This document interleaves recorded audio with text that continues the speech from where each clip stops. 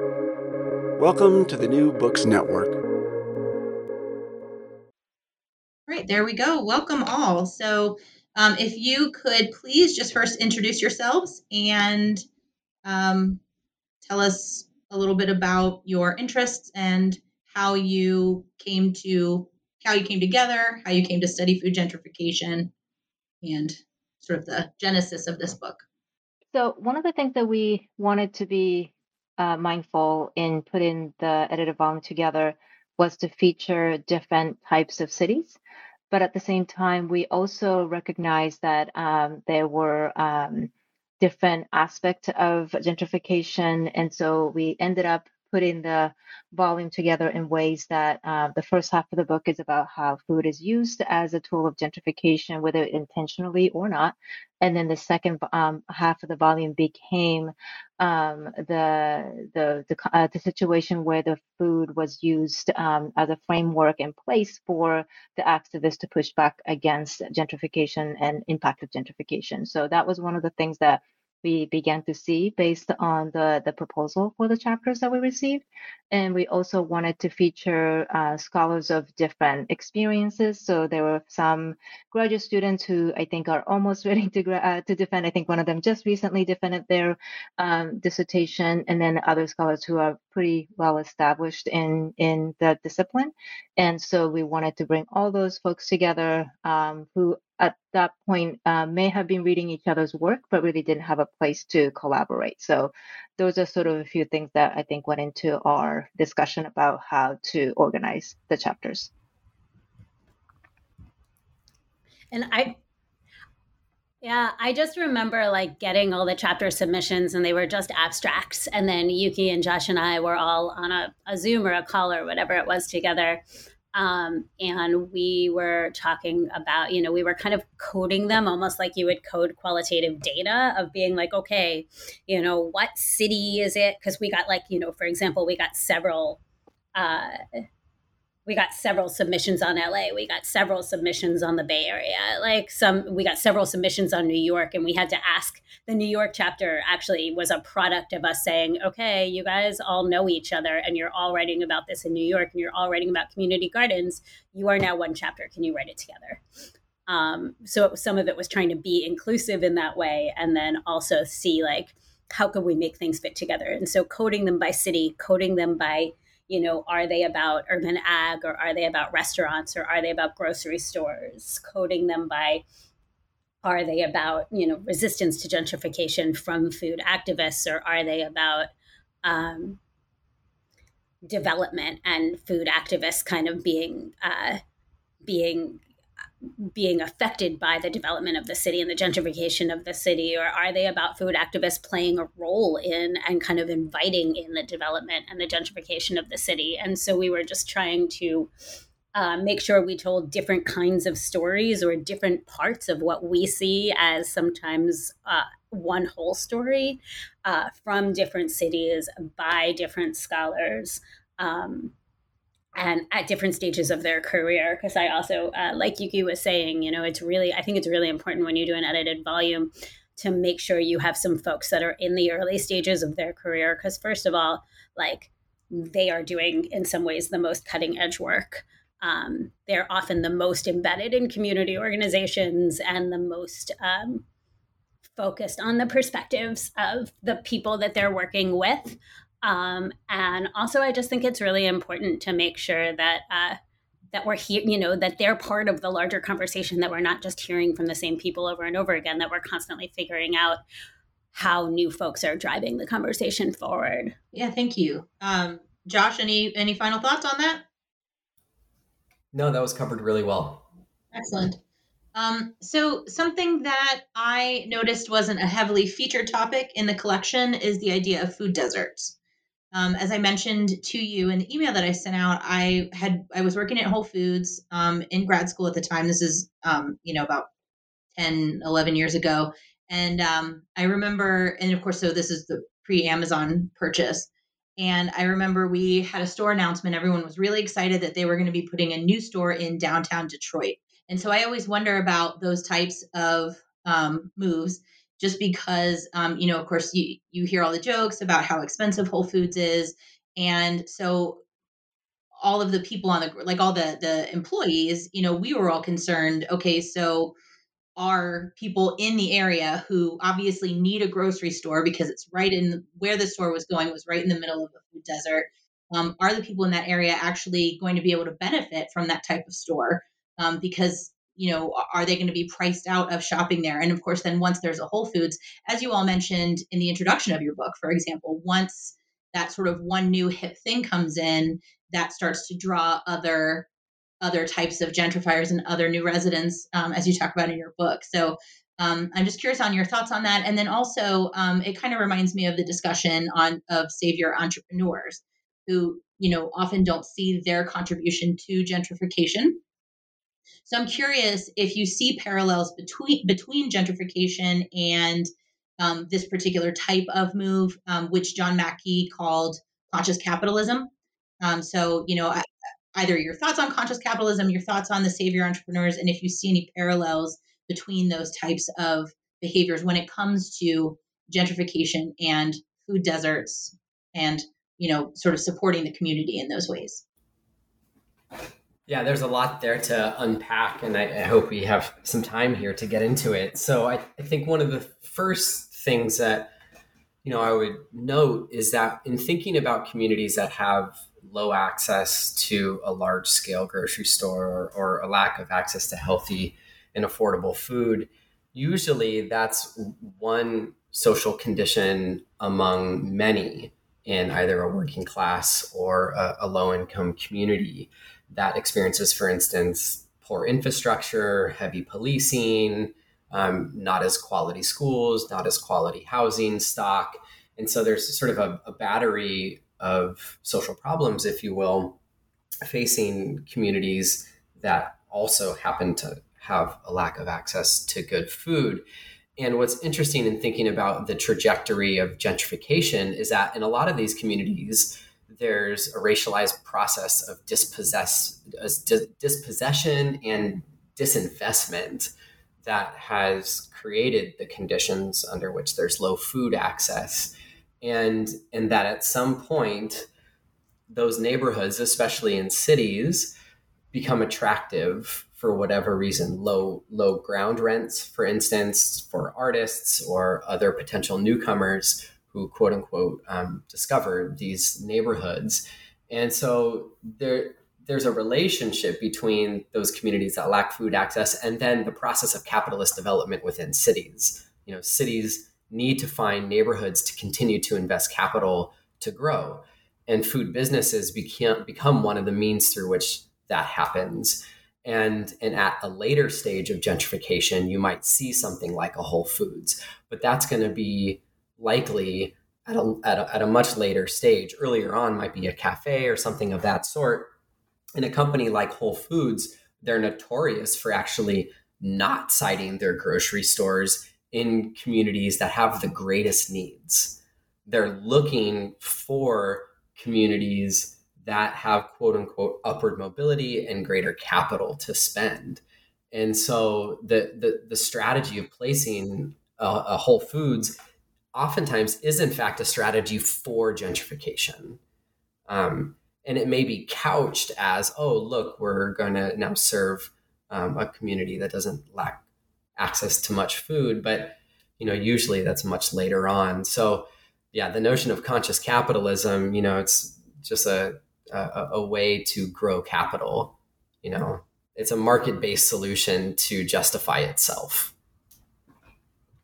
Yeah, absolutely. Yuki or Alison, do you have thoughts on that as well? I mean, I think we have to ask, when we think conscious capitalism, we have to say conscious of what, right? Conscious capitalism tends not to acknowledge things like racialized dispossession and all of the kind of deep history that Josh was going through that is implicated in, if not completely responsible for the creation of so-called food deserts. And so this idea that we could have that we could have solutions to racialized dispossession that would also create profit for shareholders is it's just not true, right? The evidence just doesn't bear it out. And so while they may be able to do some things that seem more conscious, like sell more organic food, which is great, right? But it's not enough to address the kinds of problems that we're seeing. And in fact, I think the way that this book really adds to the critique of conscious capitalism that's kind of runs through the literature on food justice and alternative food systems more generally is that it really adds that not only does it not solve the problem, but in some ways it makes the problem worse, right? Because these conscious capitalist food businesses, whether they're Whole Foods or the kinds of savior entrepreneurs that that Nina Shanker wrote about in the chapter on Durham, they come into communities that are struggling. And then not only do they not address the needs of the people who are already there, right? If you live in a neighborhood with no grocery store because of this long history of racialized dispossession and Whole Foods opens down the block from you, you probably still can't afford to shop at Whole Foods, right? So not only does it not solve the problem, but in some ways the unintended or intended consequences of these moves in terms of being lures for new people and other kinds of development actually makes the problem worse, because now not only are you in a neighborhood that lacks basic services and basic amenities, but you're in a neighborhood that lacks basic services and amenities that you can afford, and the rent is going up. Right. So I think one of the things our book really does to extend the discussion is talks about, like, not only does kind of the good food movement not address the problems at hand for these communities that are struggling with issues of racialized dispossession, with redlining, with poverty more generally, with underemployment, with over policing, right? The whole picture, right? But it actually contributes to something that makes these people's lives even harder. Thank you. Yeah. Yuki, did I you have think thoughts on that? Sure. I think both Josh and Ali did an excellent job of sort of highlighting what the edited volume contribute to this conversation. And I think one of the things that we tend to not see as much in gentrification conversation is really who's actually making the call. And so oftentimes we certainly see the most I guess, embodied a representation of gentrification might be individual, renters or new homeowners in the neighborhood, or perhaps new businesses that open up, and we can point a finger at that, you are gentrifying the neighborhood, and I think that is certainly something to discuss. But I also think that we often make it seem as though these individual renters, get residents or the businesses somehow, randomly, coincidentally, all showed up in the same part of the town of this particular city. And I think this is where we also need to think about what's enabling this kind of investment. And cities or even states, but particularly I think at a local level, cities actually do selectively give incentive and even encourage these type of businesses to open, rather than so Whole Foods has much easier time negotiating their location, of new retail in some neighborhood than perhaps smaller grocery store. And in all of this, I think what our volume also wanted the readers to think about is to think about what is really actually making I guess the forces that are enabling these capitalistic reinvestment in the city, and who gets to be at the table for these conversations. So it's not just that the Whole Foods are out of economic range of a lot of the residents in these neighborhood that have historically been underinvested, but it's really that they were never really oftentimes given opportunity to give their input, or if they try to give an input, their voices are not heard. And so even though perhaps some of these, savior entrepreneurs or conscious capitalists may feel that they are trying to solve a problem, but oftentimes they're not really asking very important first question: what is the problem from your vantage point? What is the solution that you would like to see in your community? And instead, they have their own ideas of what the problem is, how they're going to solve it, and oftentimes that also then end up reinforcing the existing problem and making it worse. Yeah, that's absolutely a great point. I think, and you talk, I think throughout the book, I think there's discussion of, the idea that the people who live there, the people who are going to be most affected by this, are not consulted, are not asked, are not considered. And something that Alison mentioned in her answer just now, she was talking about good food movements, which actually kind of brings me to my next question. And as I had mentioned in the email, this might have felt tangential to you, but just a little background. So I live in Cincinnati, and right around the college, the University of Cincinnati, when I was growing up in high school and in college, it was the university was right in the middle of a really an economically depressed part of town. And then about 20 years ago, they started sort of building it up a little bit more. And this is when a lot of, one of the things that sort of a recurring theme in the book was this notion of authenticity, right? So, these restaurants that were sort of striving to get at the authentic feel of what foods were happening already in the neighborhood, what foods were popular in the neighborhood, what culturally, what foods were culturally consumed in that neighborhood traditionally.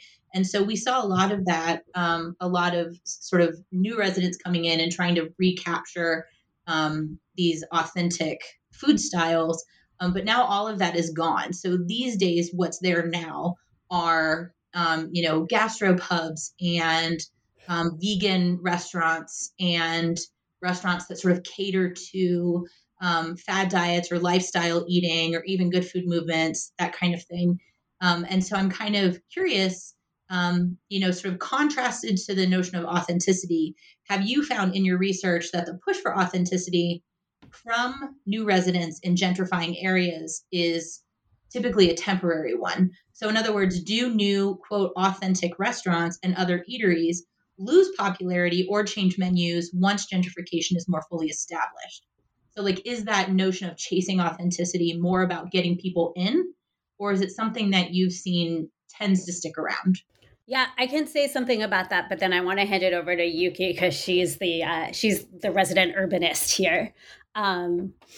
So when scholars study gentrification, they often talk about it in stages, and that's a little bit false because it's not like things can't go back and forth, but it tends to happen where there are phases of early gentrification, which tends to be like, kind of artists and entrepreneurs and kind of, what gets called the creative class, which is a phrase that I hate because lots of kinds of people are creative in very different ways.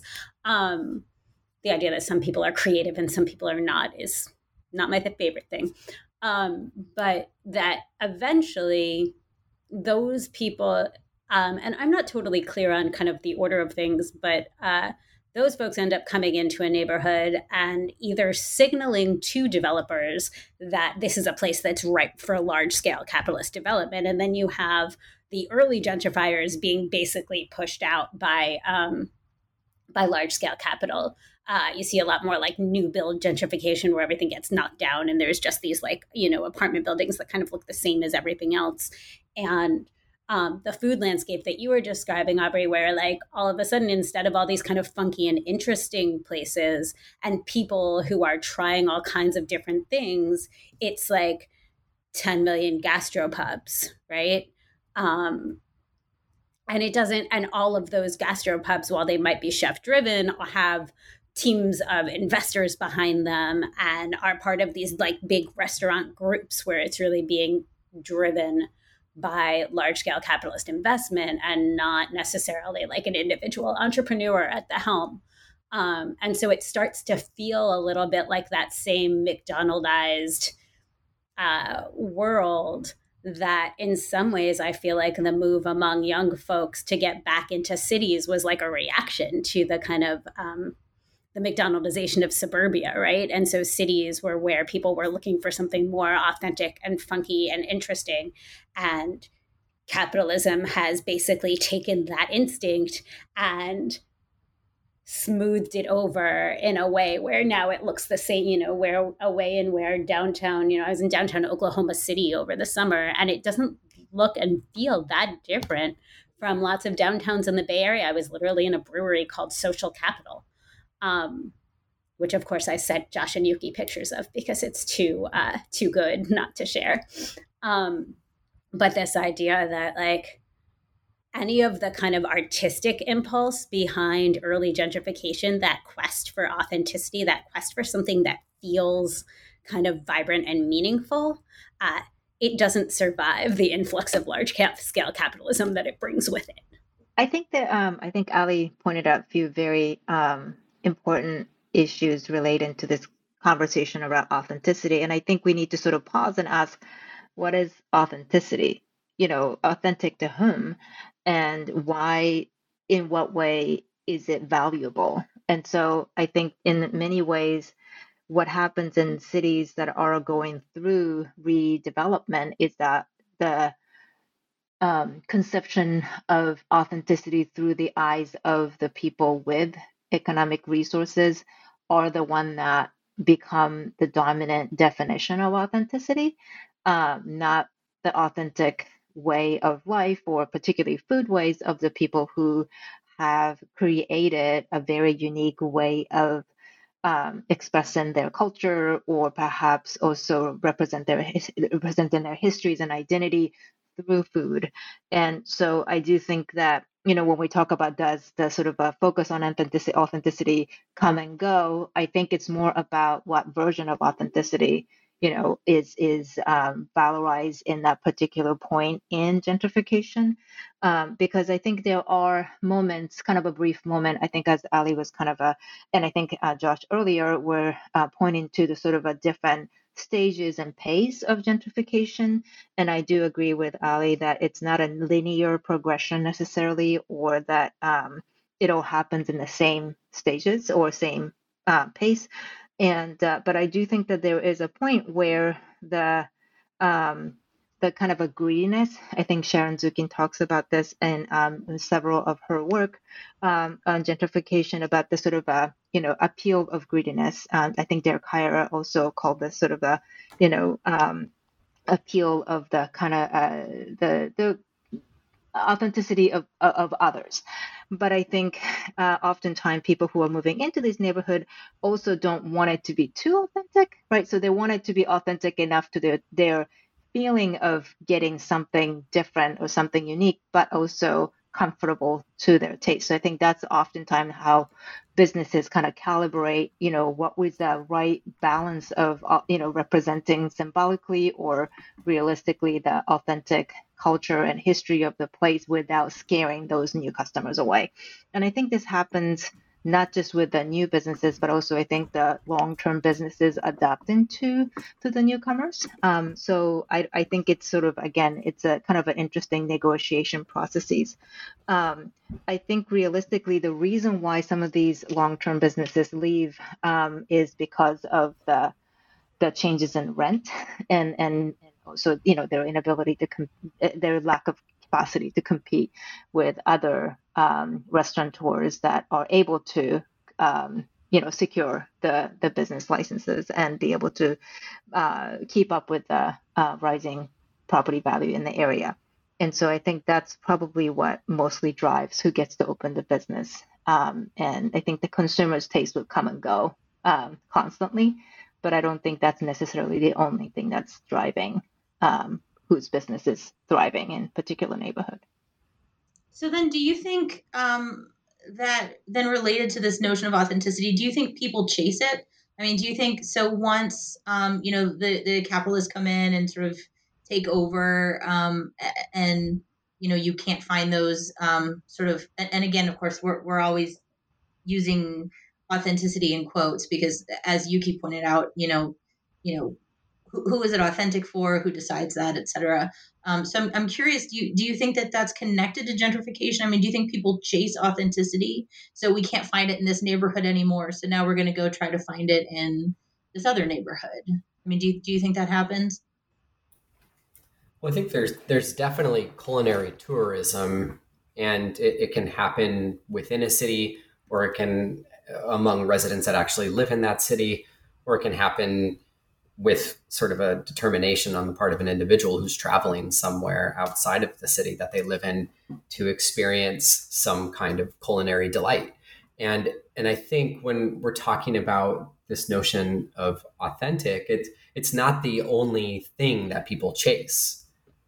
They're chasing tastes of various kinds. And if you think of like the history of the production of taste, at one point people were chasing high-end French restaurants because that was a way to signal a form of distinction and class above other kinds of eaters who were eating maybe meat and potatoes, right?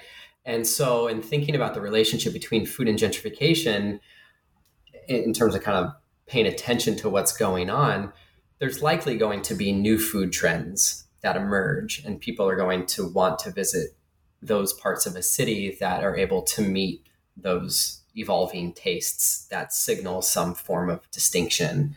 Now, whether to the question of it contributing directly to gentrification, it's not the purchase of food per se at a restaurant that's leading to gentrification. It's the increasing ground rents. So if you have enough people frequenting a business that maybe is not originally from the neighborhood, and a person that owns that land is able to charge more rent to that company versus, say, a local business that isn't selling as many food products to incomers, then they're going to get outcompeted. And that process is what can perhaps create gentrification in the food landscape itself. So excluding housing for a moment.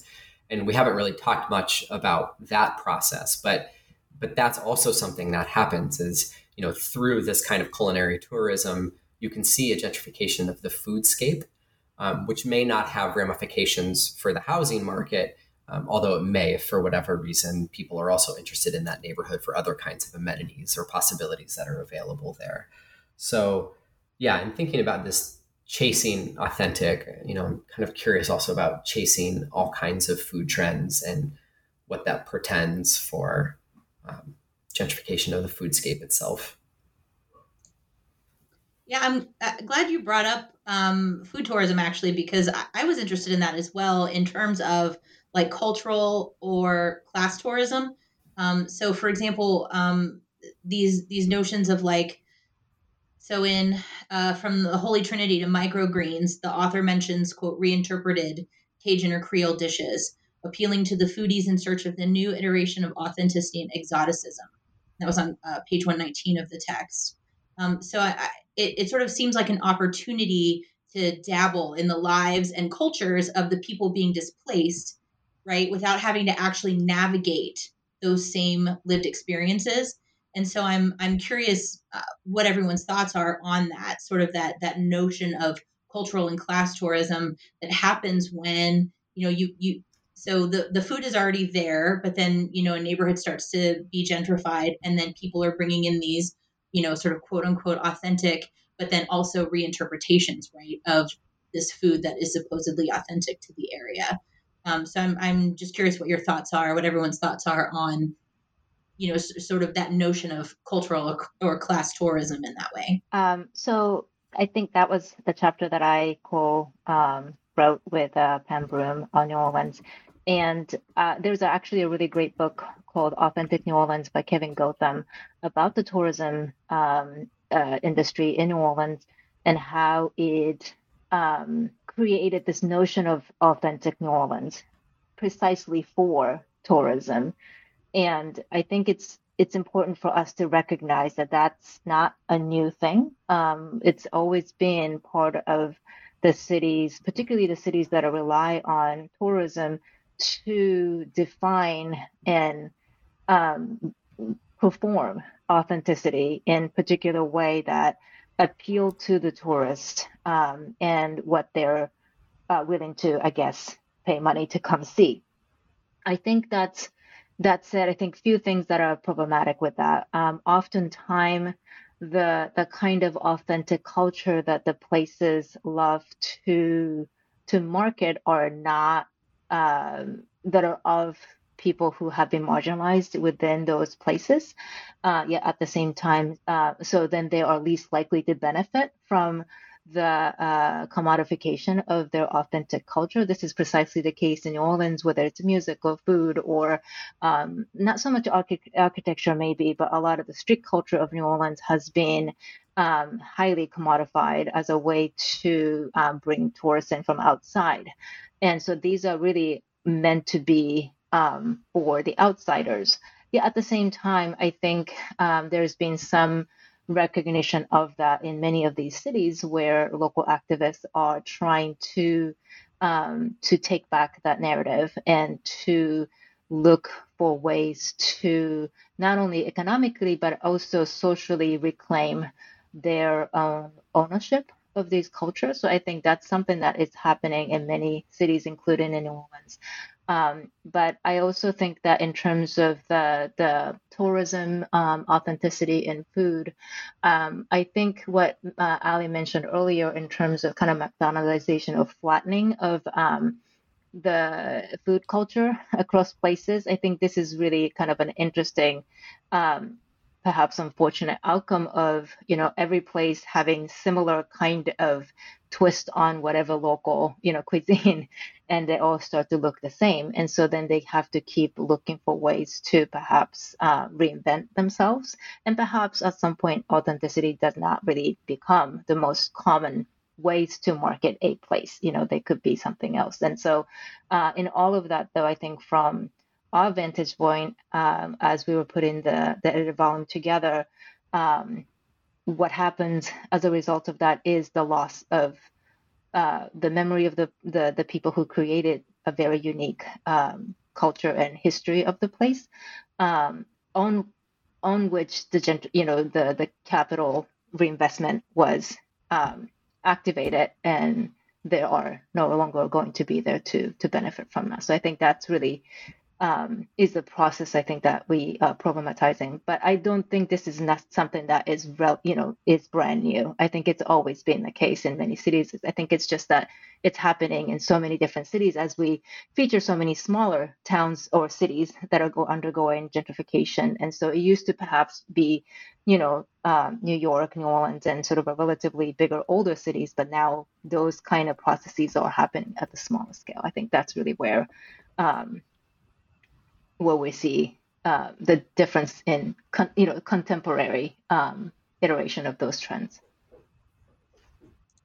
Josh or Alison, did either of you have thoughts on that? I think that was great.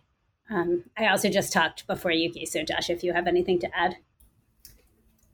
Yeah, the only thing that actually comes to mind are differences in class within a particular ethno-racial group. And the reason that I bring that up, I just read this book by Joseph Iwudzie Jr. called Getting Something to Eat in Jackson. And Jackson is a majority Black city. It's one of the highest concentrations of African Americans in the United States. And he tells the story in this book about a couple that owns a barbecue restaurant in a part of Jackson that is working class and overwhelmingly a Black part of the city, and talks about the experience of these business owners wanting to create this kind of barbecue that they find is unique and that they're inspired to make as chefs.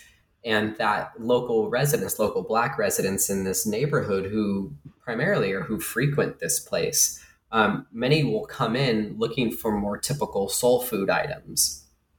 And that this restaurant will also occasionally get the random white person coming from another part of town to eat this barbecue. And in the sort of Woodsy gets into the challenges that certain business owners, food business owners face in who do they appeal to, and how do they survive economically. If their local community, like the ethno-racial group that they come from, isn't finding what's being created to the tastes of that group, do you start to then tailor your cooking to another group? And what he gets into is the complications of land rent, and the fact that the reason that this barbecue restaurant is in this neighborhood is because they can't afford to be in a wealthier part of town. And so all these things kind of come together in getting me to kind of think about also the way in which class refracts through different ethno-racial groups, and the kind of the demographic makeup of neighborhoods within a city. And it, for me, really complicated how I thought about who gets to claim authentic, and where do pressures for authenticity come from, and how do they abut economic pressures and a desire to perhaps do something different than what you might be pigeonholed into otherwise. And I just want to add that I learned about that book because I listened to an interview with the author on the New Books Network, the sociology podcast. And so I was really excited to listen to the interview with the author. And now Josh is making me want to go back and read the rest of the book. It's a wonderful book. Yeah, awesome. Thank you. Okay, so then I guess my last question was seeing patterns of appropriation. So I noticed, and it wasn't really sort of explicitly talked about, but, of course, coming at this from an anthropological perspective, I'm sort of always focusing on the culture aspect of things. So I saw a lot of patterns of appropriation. So, for example, several authors mentioned the use of existing urban farms and community gardens that belong to or are shared by established residents as a means of selling the areas to potential new residents. And I can't remember which of you brought that up at the beginning of the interview, but I know somebody brought it up at the beginning of the interview. And so one of your authors, Brooke Havlick, discusses the parallels between savior entrepreneurs and colonizers and the, quote, nothing there narrative. And throughout the text, authenticity is written in quotation marks. And we've talked a little bit about authenticity and again, who gets to define it, who gets to determine it, who is it for, that kind of thing. But it also sort of points to the often intangible means of determining authenticity. So on the one hand, we see the appropriation of community spaces. And then once new residents move in, we see the appropriation of authentic foods and authenticity and authentic culture and things like that. So I'm curious about what your experiences were with this as researchers in your various sites. So one of the things that comes to mind in thinking about space and thinking about who gets to control space in a city, and when we're talking about food and food production, these are things that are really central to the need to survive for many people that live in cities. And in looking at Denver, for example, a case that I'm really familiar with, one of the ways in which communities were able to claim access to space was not so much a claim to kind of their authenticity as a particular group, but more a claim to be engaging in a practice that was socially and politically palatable. And specifically, I'm referring to local food and the local phenomena and local food production. And I think that discourse, especially among planners and among what we might call the urban growth machine, has really opened up a lot of space for all kinds of different groups across ethno-racial and class spectrums to make claims to the city in various kinds of ways. But what happens is that because of the different class positioning of groups, people have different power to be able to actually claim and then hold on to space. And in the case of Denver, for example, there have been efforts to grow food, and then farmers that are on that land can no longer afford to stay on that land, and that land gets upscaled and sold to developers who then use that branding of local. I talk specifically in the book about a case called Spark Development that was built on what was formerly called Sustainability Park, where there was a bunch of urban agriculture. And, these groups that were growing food, were well-meaning farmers, and many of them were working to solve issues of food insecurity and try to get food into the mouths of people that needed it most. And ultimately, the development that came instead built a giant capital-intensive hydroponic farming operation on top of a James Beard Award-winning chef Japanese restaurant. And so there's kind of this struggle over land and who gets to claim being local too. And, the question that I ask is, local for who and local how? How are we getting that food that's local to people, and who gets to actually grow that local food? Who has access to the land to do that? I was thinking about Ashanti Reese's Black Food Geography. There are several chapters where she talks about Deanwood neighborhood in DC, where I live now, where there is perception by a lot of the other folks outside of the community in DC, and particularly, I think, policymakers of the city, this idea of there's nothing there. I think that is obviously the perspective of the folks with certain expectations about what is the appropriate amenity for a community, and then also perhaps what counts as the resources in the community. And I think what's really fascinating in her book is she talks about the strength and sort of a communal mechanism that the residents actually developed as a way to deal with the fact that certainly they lack access to fully stocked grocery store that are not even affordable. Just in general, there is just really one grocery store to this day in that part of town,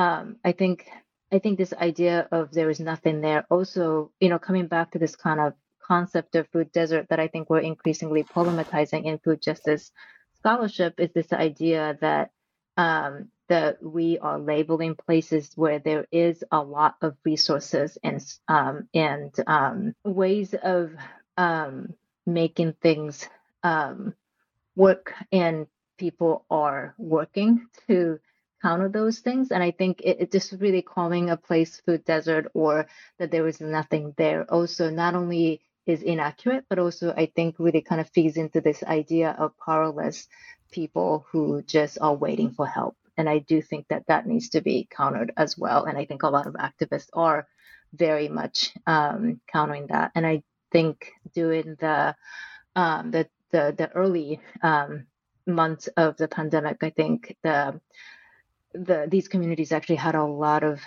very visible work among the residents who came together as a mutual aid, and sort of building on the strength that they had already cultivated over the years. And I think it was really an interesting, I think, moment for the outsider to recognize that these are not places where people are just helplessly waiting for help, but or have always been actively empowering themselves. It's just that obviously the forces from outside to continuously undermine their effort, I think, has been so powerful. And so I think that's something that we should also remember in connection to discussion of gentrification, to not treat those places as there was nothing there before, or that people there weren't doing anything in that process. Oftentimes, those communities do fight back. It's just that their forces are not economically or politically influential enough in a local or, I guess, national space to push back against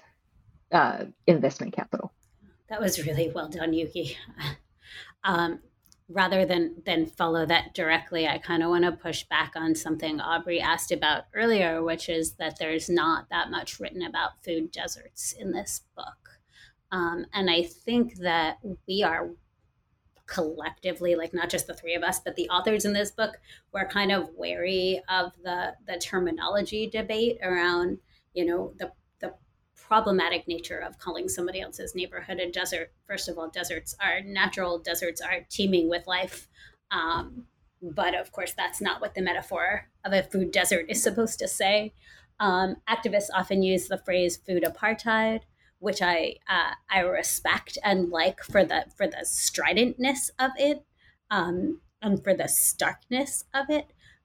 But I also worry about, the idea of apartheid being so state driven. And while the state is certainly like implicated in all of these deep processes that Josh talked about earlier in terms of how neighborhoods came to look the way they do, I think we're talking about something that is both state enabled and capitalist at the same time. So I'm not personally 100% comfortable with the idea of food apartheid either, though I also feel like activists should get to choose what they want to call the situation they find themselves in. One of my favorite things ever written about the idea of food deserts is actually in our book. It's in Annalena Hesberg's chapter, and she talks about how food desert as a noun is problematic, but she likes the idea of it as a verb. So these places have been food deserted, in that food businesses that were there have either had to shutter because of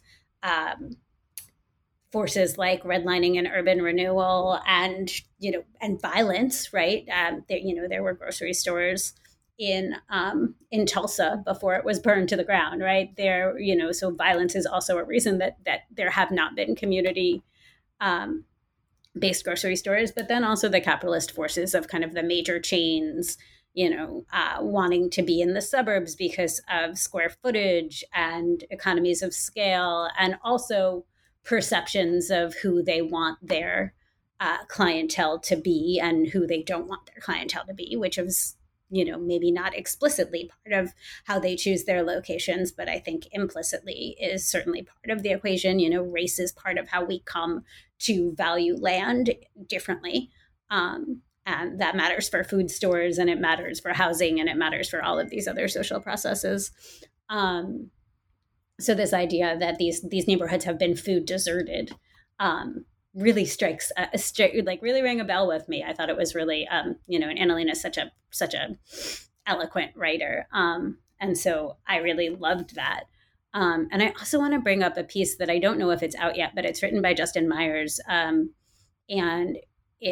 who's also one of our chapter authors. He's one of the co-authors in the chapter on community gardens in New York City, and he has a piece where he talks about how the food desert phenomenon, like not the idea that communities lack access to places to buy food, but that people have started kind of talking about and problematizing food deserts, and that the problem has become defined as the lack of grocery stores and not the kind of broader racialized underdevelopment that is responsible for it. He is theorizing that that may be itself an outgrowth of gentrification, where young, early gentrifiers move into these underdeveloped communities, and what is problematic for them is the lack of a grocery store, right? And so this is something I experienced in West Oakland, like when I started doing research there in the early 2000s, is that there were people who had lived in that community for a long time that thought that not having a grocery store in their neighborhood was problematic. Like that was absolutely true.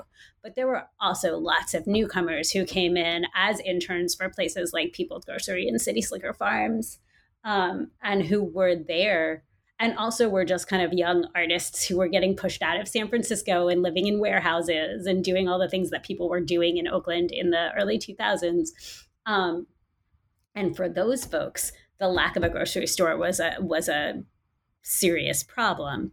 And maybe the over policing of Black and brown people was not as much of a problem for them, because that meant they could throw warehouse parties and get away with it because the police were busy with other things. And so I wonder sometimes if gentrification is actually even, and this is what Justin is wondering in his piece, if gentrification is actually even more implicated in the problematization of food deserts than we've previously thought, because early gentrifiers were a part of this conversation about why food deserts were a problem and how we have to address them by, having alternative food systems and also grocery stores. From the moment where these conversations became more prominent than other kinds of problems in these neighborhoods. And so having early gentrifiers be parts of those conversations gave it like a level of national prominence that, in this moment in the early 2000s, people weren't talking about defunding the police. People weren't talking about other kind of longer term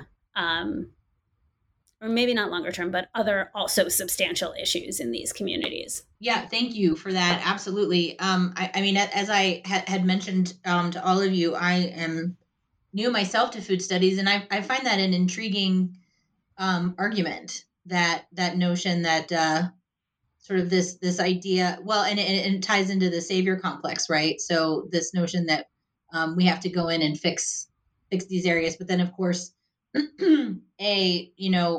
the notions about what's quote wrong in an area are not going to be agreed upon, right, between developers and current residents.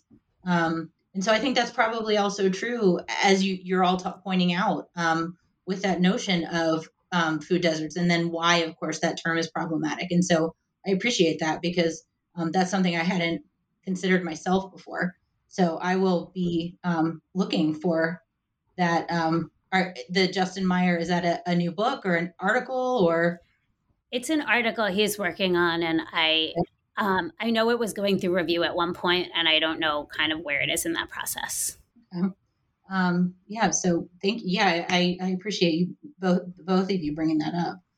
Do any of you have any final thoughts on the book, on gentrification, on gentrification of foodways, etc.?